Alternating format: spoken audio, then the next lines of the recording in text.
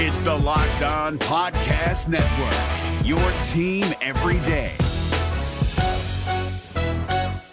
Kyle Krabs here, host of Locked On NFL Scouting. Join Joe Marino and me every day as we provide position-by-position analysis of the upcoming NFL Draft.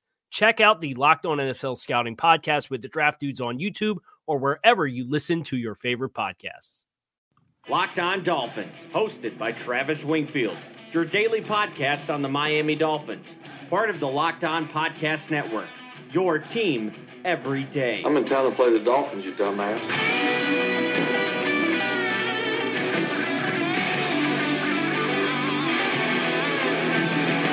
What's up, Dolphins, and welcome into the Monday, February the 25th edition of the Locked On Dolphins podcast. I am your host, Travis Wingfield, and as always, I am here to bring you your daily dose of Miami Dolphins football. And on today's show, we're going to explore Armando Salguero's list of players that he deems in Miami's plans for the future, my 3 football strategies that Brian Flores needs to bring from Foxborough down to Miami, and we'll start a new series, The Prospect of the Day. Plus, Brian Peacock of Locked On 49ers joins us to discuss trade possibilities come draft day. But first, before any of that, I kindly invite each and every one of you to please subscribe to the podcast on Apple Podcast, Stitcher, Tuned In, Google Play, wherever you get your podcasts from. Go ahead and leave me a 5-star rating, leave me a review, tell us how much you love the show. That helps us tremendously. Also, follow me on Twitter at Wingfield NFL, follow the show at Locked On Fins, and check out LockedOnDolphins.com. The football strategy piece is up on there right now, live for you guys to dive into. And last but not least, the other Locked On Sports family of podcasts, like the Locked On 49ers podcast for all the local coverage of every single one of your favorite teams in all of sports. We have a busy Sunday/Monday show for you guys. Let's jump right in. That's another Miami Dolphins. And on Thursday evening, just as I was putting the finishing touches on Friday's podcast, I was tagged in a tweet referring to the likelihood of Kiko Alonso returning to the Miami Dolphins in 2019. It referred to a message from Armando Salguero of the Miami Herald, and in that Instagram story or whatever it is, I'm not an IG guy, Armando said that Alonso's 125 tackles were 10th best in the National Football League, and that Armando himself is glad that the Dolphins want to try to bring him back. Before we unpack what that means for Miami first, let's just discuss this. Judging a linebacker on tackles, or even takeaways for that matter, is a terrible way to evaluate the player. Do not be a box score scout. That is a mere fraction of the job. A tiny amount of what they're supposed to be doing is racking up tackles, because if he gets beat in coverage and makes a tackle 12 yards downfield, fantastic, man. You just gave up a first down. So who cares about tackles? Yeah, it's good to get the guy to the ground, but please don't tell me about a guy's tackles as proof that he's a good player. And as for his list, Salguero says that this list of players falls under 2 categories. A, they are in Miami's long-term plans for the future, or B, quote-unquote, if the contracts can be sorted out, these players will be back. So let's separate the two and talk about the grave mistake it would be to bring Kiko Alonso back in 2019. And let's start there with Alonso, because he's on this list and clearly in category B. But a few of you might wonder why I'm so adamant that Miami must move on from Alonso. I mean, aside from the fact that his last 2 seasons were awful, and please, again, do not point to the tackles and takeaways, it's a fraction of what his entire job details. I do love the way he hustles to the football. I like that he has that knack for getting his hands on the ball once he's there. Those are good traits. Those are valuable to a certain extent, but he comes up short everywhere else on the football field. We know that he can't cover. We know that he's slow as molasses, but in this defense, things are going to be different that would only serve to accentuate those weaknesses in his game. Previously, the linebackers played inside, and the edges, the defensive ends, and that wide 9 technique were the ones responsible for funneling things back inside and or chasing the running backs to the edge on the outside zone plays, a very tough task for any defensive end. But in the new scheme, the linebackers will be more gap responsible to specific gaps on the inside or on the outside based upon where they play. Jerome Baker, for instance, off the weak side, he'll be the one that teams have to outflank if they want to test the edge in the run game, and that's going to be tough because Baker can flat out fly. Raekwon McMillan will play between the tackles exclusively, and there is tons of good tape of him doing just that in the previous scheme. Now, this scheme is designed to let those linebackers stay clean inside and free them up to get to the edge as outside backers. So back to this list, and those two guys, McMillan and Baker, are both on the list, and they are both in Category A, as this new scheme is really going to make both of those guys shine, in my opinion. They have Alonzo up there, which we talked about already. Laramie Tunsil is obvious. Jawan James is a tricky one because I have been pretty strongly on the side of bringing him back, but I can understand the point or the idea or the thought process behind not bringing Jawan James back, because you do have Laramie Tunsil due for a new contract in 2 years, and do you want to pay your tackles $60 million, $50 million bucks, whatever it could be? That wouldn't be great roster budgeting, so it's worrisome in that aspect, and the fact that he has missed time pretty much every other year of his career. And I'm going to get into the final reason why it might not be a good idea in the next segment on the podcast. But you move down this list, Minkah Fitzpatrick, pretty obvious. Xavier Howard, I think that one's obvious, but for other reasons as far as the trade rumors go and the perspective of him being moved on because of the idea that the Dolphins don't want to pay the big contract to, that's out there, but I do think they want to keep him here long term, so that's good to have him on the list. Bobby McCain is on the list. I think we know that from a leadership standpoint. Last year was not his best year, but we know he's a very good slot corner if you just keep him there. Durham Smythe and Mike Gesicki both on this list. Look, I think the Patriots loved Gesicki last year. They wanted to draft him, or so they say, and Durham Smythe is going to be a great fit in this offensive scheme, in my opinion, as basically an inline extra blocker on the inside. Then you have Kenyon Drake and Kalen Ballage. Those are obvious to me. And then Albert Wilson and Jakeem Grant. All of those ones also obvious. But the one guy that makes no sense on that list is Kiko Alonso. It's madness. It's insanity. At $7.9 million bucks, let's talk about linebackers that are in that cash range as far as salary cap goes. Luke Kuechly, $10.5 million next year. Bobby Wagner, $11.5 million. Both of those guys are all-pro linebackers and fantastic players. Telvin Smith, another Pro Bowl player from the Jaguars, $9.75 million. I mean, these are the contracts of the best linebackers in the NFL. Kiko Alonso is the third best linebacker on the Dolphins roster and is going to be the third best scheme fit, probably the fourth best scheme fit behind Chase Allen, who has a very defined role in this defense in 2019. So bringing Kiko Alonso back, even at a reduced rate, is an awful, horrible idea. You can cut him, and it'll cost you $2 million in dead cap. Get out of that contract. It was a Mike Tannenbaum specialty. You can move on. The opportunity is there. Please don't put us in the situation where I have to lose faith in the front office before this offseason even begins. And if they do bring Kiko Alonso back at $7.9 million bucks, that's exactly what will happen for me. Okay, we are going to move on into segment number 2 here in just a second as I tell you guys about these 3 football strategies the Dolphins can borrow from the Patriots and try to dethrone the AFC East champions of the last 20 years. We'll get to that next here on the Locked On Dolphins podcast at Wingfield NFL at Locked On Fins. If you're looking for the most comprehensive NFL draft coverage this offseason, look no further than the Locked On NFL Scouting Podcast. Join the draft dudes, Kyle Krabs and Joe Marino, as they go position by position through the NFL free agent class and into the star-studded crop of college stars who will be selected in the 2024 NFL Draft. If you want to know who your favorite NFL team should be adding to its roster, you need to check out Locked On NFL Scouting, available on YouTube and wherever you get your podcasts. Part of the Locked On Podcast Network, your team every day. Is your team eliminated from the playoffs and in need of reinforcements? Maybe it's time for a rebuild, or maybe they're just a player or two away from taking home the Lombardi Trophy. Either way, join Keith Sanchez and Damian Parson for Mock Draft Monday on the Locked On NFL Draft Podcast. They'll tell you which college football stars your team will be taking in the 2024 NFL Draft. Check out Mock Draft Monday on the Locked On NFL Draft Podcast, part of the Locked On Podcast Network, your team every day.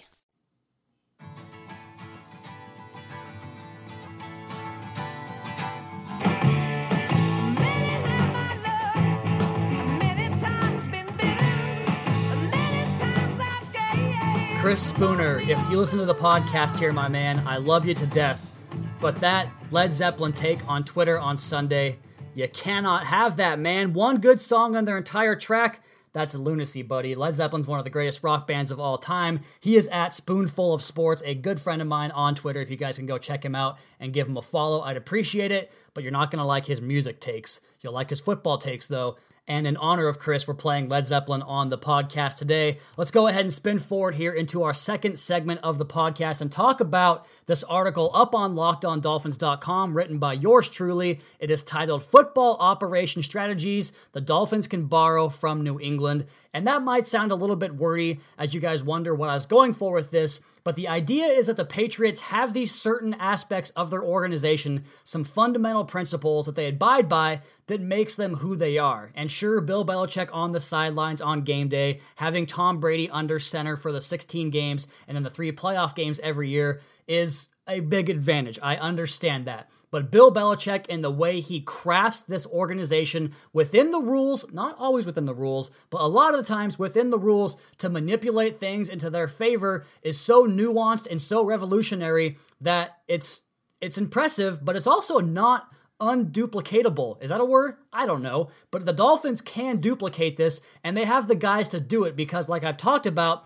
Brian Flores brings 3 staffers from the Patriots and Josh Boyer, Chad O'Shea, and Jerry Shaplinski to the Miami Dolphins, apart from the New England Patriots as part of that staff last year, and none of the previous 6 disciples under Belichick that went on to NFL head coaching jobs immediately after leaving New England have even brought one coach with them. So everybody in this organization can have that Patriot way mindset as these 4 guys try to make that a regular thing in Miami. So with that, my thought process is these 3 ideas the Dolphins can use to incorporate to make their football team better and really build the program around some of these same principles that made the Patriots who they are. And number 1 is the most obvious given one, and we talked about it all last offseason on the podcast with Matt Burke and how drafting Minkah Fitzpatrick and another safety on the team would improve this team, despite the fact that several fans didn't understand the need for a safety beyond Rashad Jones and TJ McDonald. Well, it only has gotten worse for the Dolphins as far as needing defensive backs because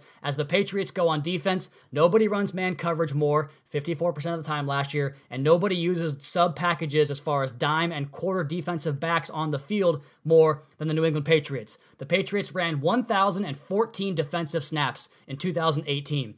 335 of those had 6 defensive backs on the field. That's 33% of the time, 1 out of 3 times. You've got 6 DBs on the field. That means you have 5 players that are linebackers or defensive ends combined on the field for that time. And then 8.8% of those snaps had 7 defensive backs, which means you only have 4 linemen and linebackers. So when you think about the needs for this football team, a lot of it is defensive backs because Xavier Howard, he's an elite lockdown cornerback. Bobby McCain, he's an above-average slot cornerback. Minkah Fitzpatrick operates as that hybrid, do-it-all type of player, kind of like Devin McCourty. And then Rashad Jones is a box safety strictly with limited range and not very good coverage skills. And that's about it because beyond that, TJ McDonald, a lack of foot speed, not going to work in this scheme. Jalen Davis, a good-looking undrafted rookie, but just flashes for a guy that has only played a couple of games in his career. Cornell Armstrong, mostly spent on special teams last year. Cordrea Tankersley, an awful sophomore campaign that finishes with an ACL injury to end his season. And Torrey McTyer was also not great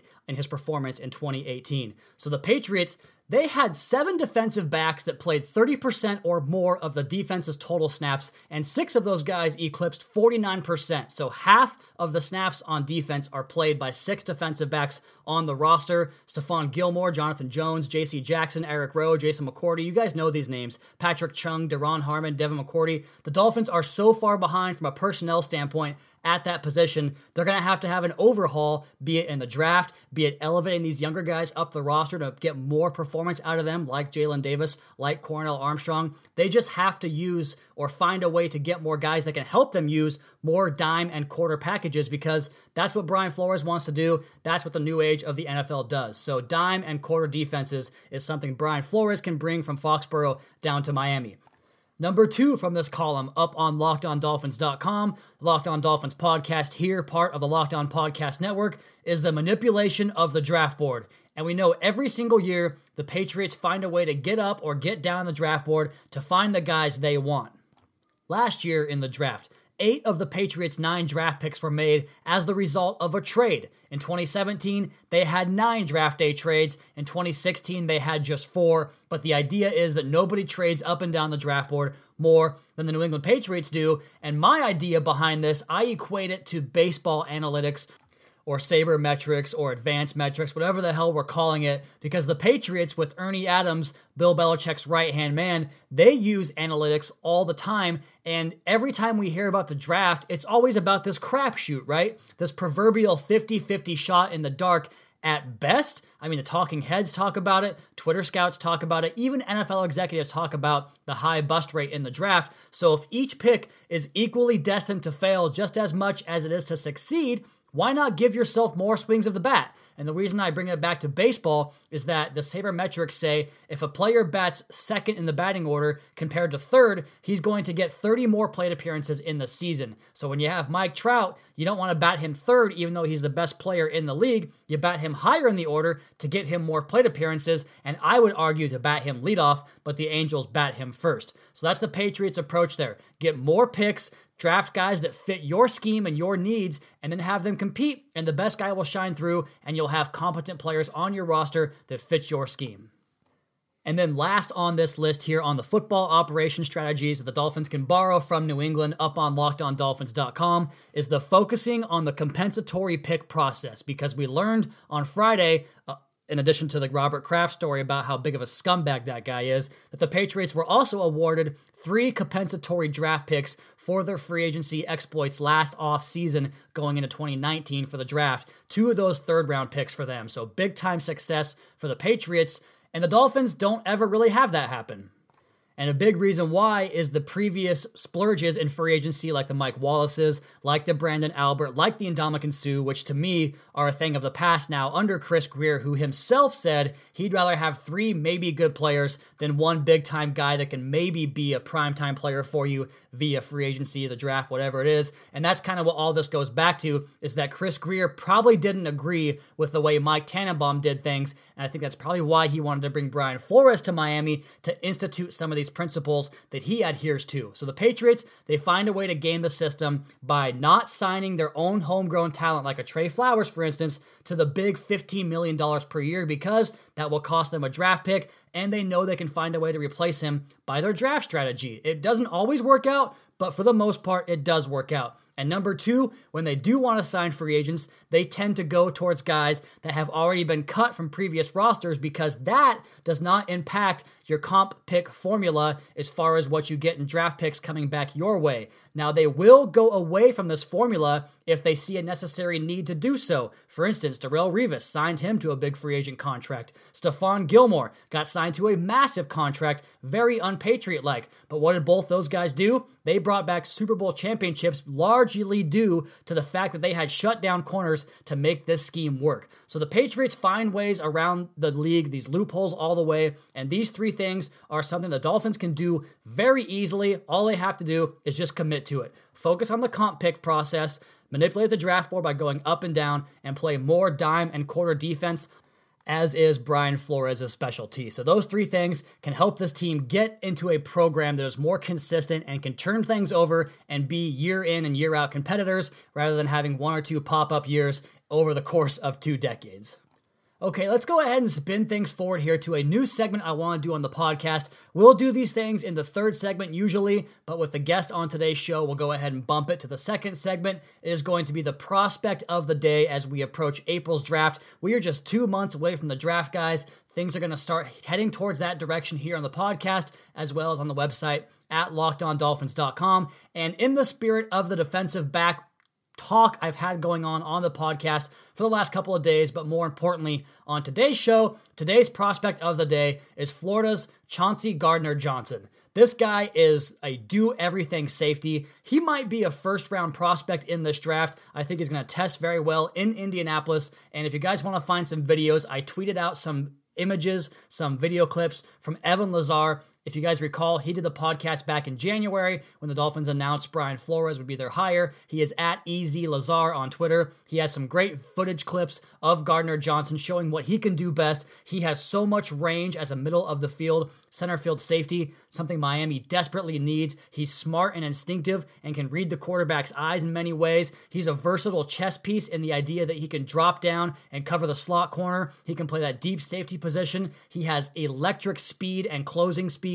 to get to the football. He's instinctive. I just think this guy is exactly what Miami will want at the position. Chauncey Gardner-Johnson, a safety from Florida, has got to be in the crosshairs at pick 48 or maybe in the first round if the Dolphins do decide to trade down. And speaking of trade downs, we're going to have Brian Peacock here of the Locked On 49ers podcast coming up next to discuss the idea of a potential trade up the draft board. We'll get to that next here on the Locked On Dolphins podcast at Wingfield NFL at Locked On Fins. If you're looking for the most comprehensive NFL draft coverage this offseason, look no further than the Locked On NFL Scouting Podcast. Join the draft dudes, Kyle Krabs and Joe Marino, as they go position by position through the NFL free agent class and into the star-studded crop of college stars who will be selected in the 2024 NFL Draft. If you want to know who your favorite NFL team should be adding to its roster, you need to check out Locked On NFL Scouting, available on YouTube and wherever you get your podcasts. Part of the Locked On Podcast Network, your team every day. Is your team eliminated from the playoffs and in need of reinforcements? Maybe it's time for a rebuild, or maybe they're just a player or two away from taking home the Lombardi Trophy. Either way, join Keith Sanchez and Damian Parson for Mock Draft Monday on the Locked On NFL Draft Podcast. They'll tell you which college football stars your team will be taking in the 2024 NFL Draft. Check out Mock Draft Monday on the Locked On NFL Draft Podcast, part of the Locked On Podcast Network, your team every day.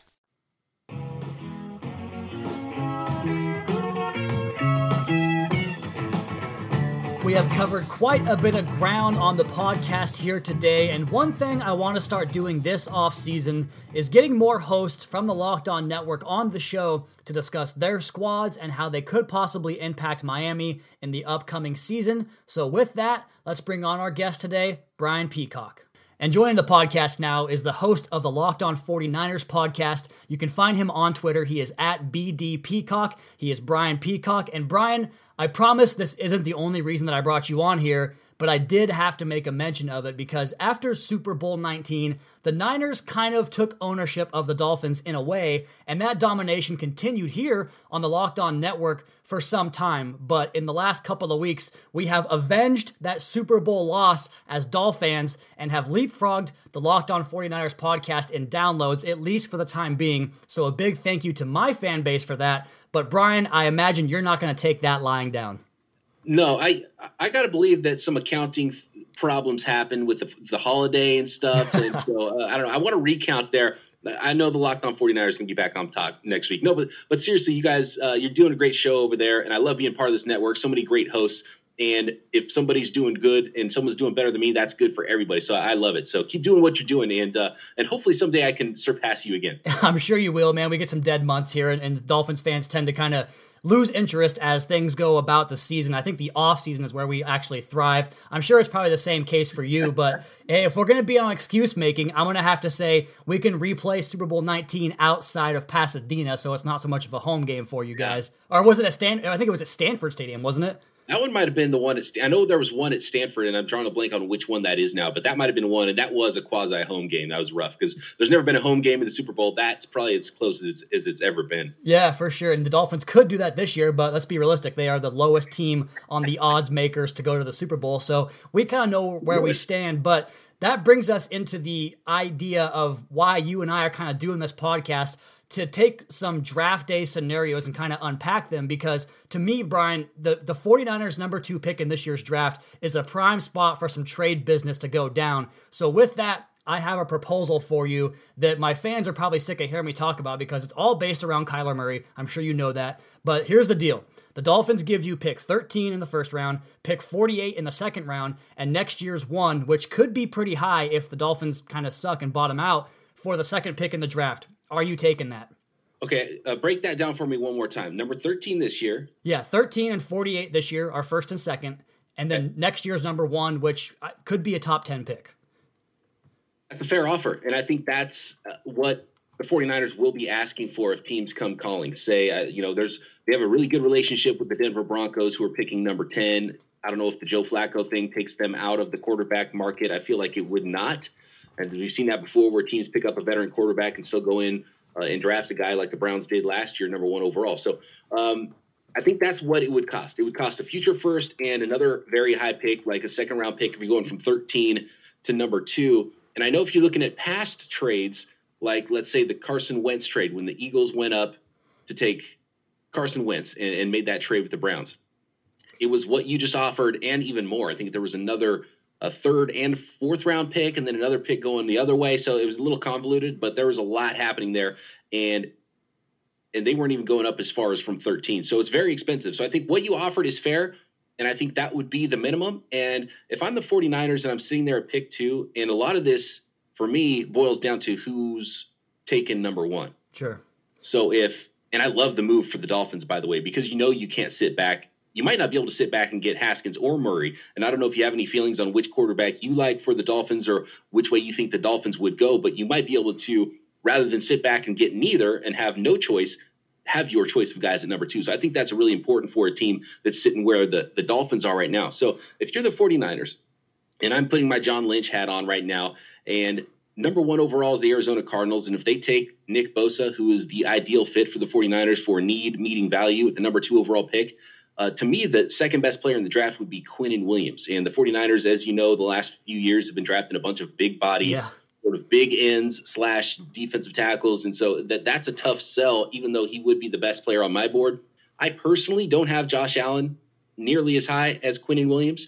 So if Bosa's off the board, I'm taking the best offer. And if the Dolphins would be the only team offering me that future first and a second round pick, I'm fine with that. And I would totally take that deal, even though I think that the 49ers would be asking for a little bit more to go down that far. That being said, there's the Jaguars, there's the Broncos, there's the Giants. There might be some other calls there. And if they're willing to do the same, obviously the 49ers wouldn't have to drop down as far, and they could even make some more trades and really make a lot of things happen and really make that pick work for them. And so that's the way I would be looking at this if I'm the 49ers. So I would take that deal if it's the only offer, but I got a feeling that there might be another team offering something very similar, and I think the Dolphins could potentially have to offer a little bit more. But as of now, I've got you on the line. You're making that offer. Nick Bosa goes number 1. I'm okay with that. So it all revolves around Nick Bosa's availability, and that makes a lot of sense. And that's kind of what dictates the price of these trade-ups, because you mentioned, the Dolphins went up back in 2013, that awful 2013 draft class. They went from 12 to 3, and it only cost them their second-round pick, that's not even close to feasible this time around with quarterbacks being in play, and that was to get Deion Jordan, so it didn't work out for anybody involved. But it kind of gives you an idea of what the price tag is and how that fluctuates based on the board. Now, what I will ask you, Brian, is since you mentioned that is a little bit light, and I think it is too. I think that's probably not quite enough to make the Niners bite on that offer. And so what I would ask you is, how much would a swap out of that future 1 for a guy like Xavier Howard, who for all intents and purposes is one of the 5 best cover corners in football, would that be something that would interest you? I think so. I think Xavier Howard would be a fantastic fit for the 49ers. And I don't know how the 49ers would value Xavier Howard, if that would be, a perfect swap out for a future first, if it would be more than future first round value or less. I'm not sure there. And you might have some thoughts on that, but I think Xavier Howard would be a great fit for what the 49ers are doing. It's weird because when these draft trades happen, it seems to never work out with a player. Because I've had a lot of people write into the show and ask about, okay, trade down with the Giants, and you end up with Odell Beckham with the Jaguars, and there was a rumor that Jalen Ramsey could be trading. It's like those trades just for some reason never end up happening. And I don't know why that is, but when it comes to Xavier Howard, I think he's a great fit. And that's one of the things I wanted to talk to you about, is if he actually would be available, because it seems to me when you have a great player, you want more, not to start getting rid of those. Yeah, and I think they're going to work a contract around making him kind of the focal point of the defense, because you had Stephon Gilmore, who, for my money, really won that Super Bowl for the Patriots with how he played, and Brian Flores was able to call that defense based upon the fact that he had Gilmore shutting down one side of the field pretty much every snap. So I think they'll try to find a way to work that deal out. But if Kyler Murray is out there and you have a chance to go get him, that's a sacrifice that I'm personally willing to make, to go get a guy that, for my money, is going to change your organization for 10 years or more. So I would go in that direction. And it's funny you mentioned the player trades, because the Dolphins went down from 8 to 13 back in 2016. That was the Wentz year, yeah, because the Eagles slowly climbed up the board to go get Carson Wentz. And we got Byron Maxwell and Kiko Alonso out of that deal. So not a great trade for the Dolphins. But one of the caveats I had for the Niners in thinking the 13th pick would be a good spot to go back to is that you might be able to parlay that pick and go out and get Antonio Brown. Now, I had a segment on my Friday podcast talking about how the diva is dead in the NFL, and these guys are not worth the problems they cause or the contracts they command. Do you think that the Niners are going to be in on Antonio Brown, and would you do pick 13 in this scenario for Antonio Brown? It's complicated with Antonio Brown because he's done so much to hurt his own value. Right. So it's become to the point where I don't think the 49ers would even have to give up a first rounder. And I don't think anybody is offering a first rounder, which if you asked this question a year ago, my mind would be blown. Sure. If you said, hey, the 49ers or any team could trade for less than a fourth rounder or less than a first rounder and get Antonio Brown because he's a Hall of Fame talent. That said, right now his value is at an all-time low, and everybody knows that the Steelers have to trade him. And so, and their GM, Kevin Colbert, didn't do himself any favors saying that 3 teams have called about him. Like, you should be saying 30 teams called about him, right? Yeah. So, like, I can't believe that even – so, zero leverage for the Steelers. I don't think it would even take that pick. In fact, I think the pick that the 49ers would be getting from the Dolphins that they could trade for him would be that second-round pick. And right. I think that's all it would take right now to get Antonio Brown. And if it gets to the point where Antonio Brown's value drops so much that it would – take less than a first round pick, or say maybe, a player now and then a conditional pick later that could become something that way, you get a little bit of a hedge there on that trade in case something does fall and the bottom falls out with Antonio Brown for you. Maybe conditional future pick is what it would take. So if it gets that inexpensive, then you almost have to make that deal for the 49ers. Yeah, why not go all in? Because like you mentioned, they do need that playmaker, the guy that can kind of be Jimmy Garoppolo's go-to guy. And let's go ahead and spin things forward here and talk about where the Niners and their fan base are at right now, because last year going into the season, I think the Niners were probably one of the top 2 or 3 teams as far as expectations taking that next step to the next level because of Jimmy G. And we lost our quarterback in 2017, and it was a miserable season for the Dolphins. I can't imagine how bad last year sucked for you guys as fans. So what was 2018 like as a Niners fan, and where's the fan base at now going into 2019? I think the 49ers fan base right now is sort of tiptoeing into 2019 because everyone just the hype kind of got out of control and it swept everybody up. And people were talking about, I'm not sure if the 49ers are going to go 9-7 or like 11-5. And then Jimmy Garoppolo gets hurt, and it really, you put on sort of those goggles that it's sort of like 49ers fans were getting drunk all night during the offseason before the 2018 season. And they had the beer goggles going on, you know what I mean? And you wake up in the morning and you were like, oh, what was I thinking? And that was sort of the post Jimmy Garoppolo ACL was, what was I thinking? You look at the roster and you're like, this roster is not ready to compete quite yet. They were just in the second year from a complete rebuild. They gutted the Trent Baalke era roster. And so they basically started completely over. So you kind of saw all the warts at that point in 2018. You realize they still had some work to do. So I think the 49ers might be a little bit more aggressive in free agency, maybe on the trade market, and they've got that number 2 overall pick to work with that they can leverage into either a really good player there or other picks. And they only have 5 picks coming in, and they get an extra comp pick in the 6th round. So they have 6 draft picks to work with. So they're down there. So if they wanted to make a trade for a big time player, I think post draft would be the time to do it. If they were able to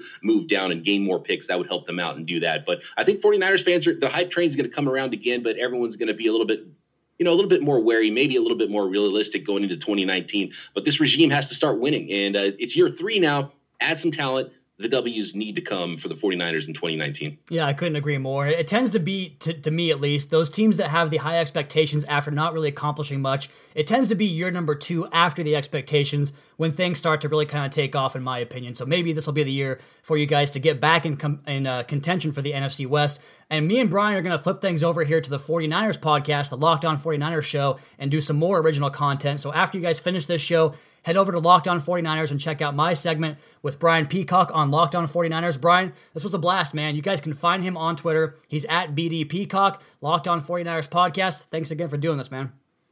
Always a pleasure, Travis. Thank you so much.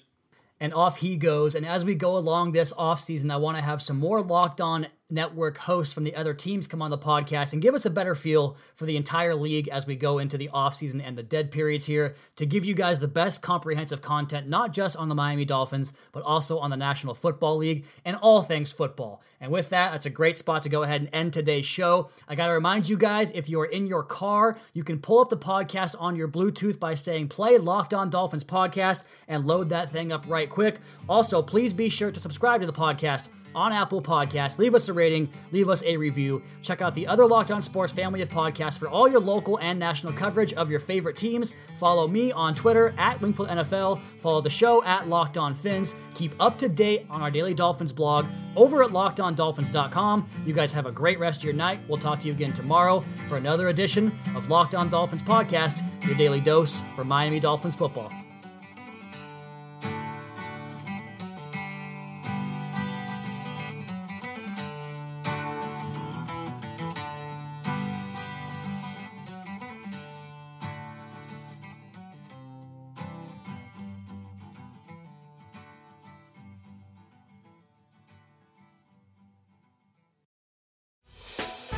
Hey, Prime members, you can listen to this Locked On podcast ad-free on Amazon Music. Download the Amazon Music app today. Is your team eliminated from the playoffs and in need of reinforcements? Maybe it's time for a rebuild, or maybe they're just a player or two away from taking home the Lombardi Trophy. Either way, join Keith Sanchez and Damian Parson for Mock Draft Monday on the Locked On NFL Draft Podcast. They'll tell you which college football stars your team will be taking in the 2024 NFL Draft. Check out Mock Draft Monday on the Locked On NFL Draft Podcast, part of the Locked On Podcast Network. Your team every day.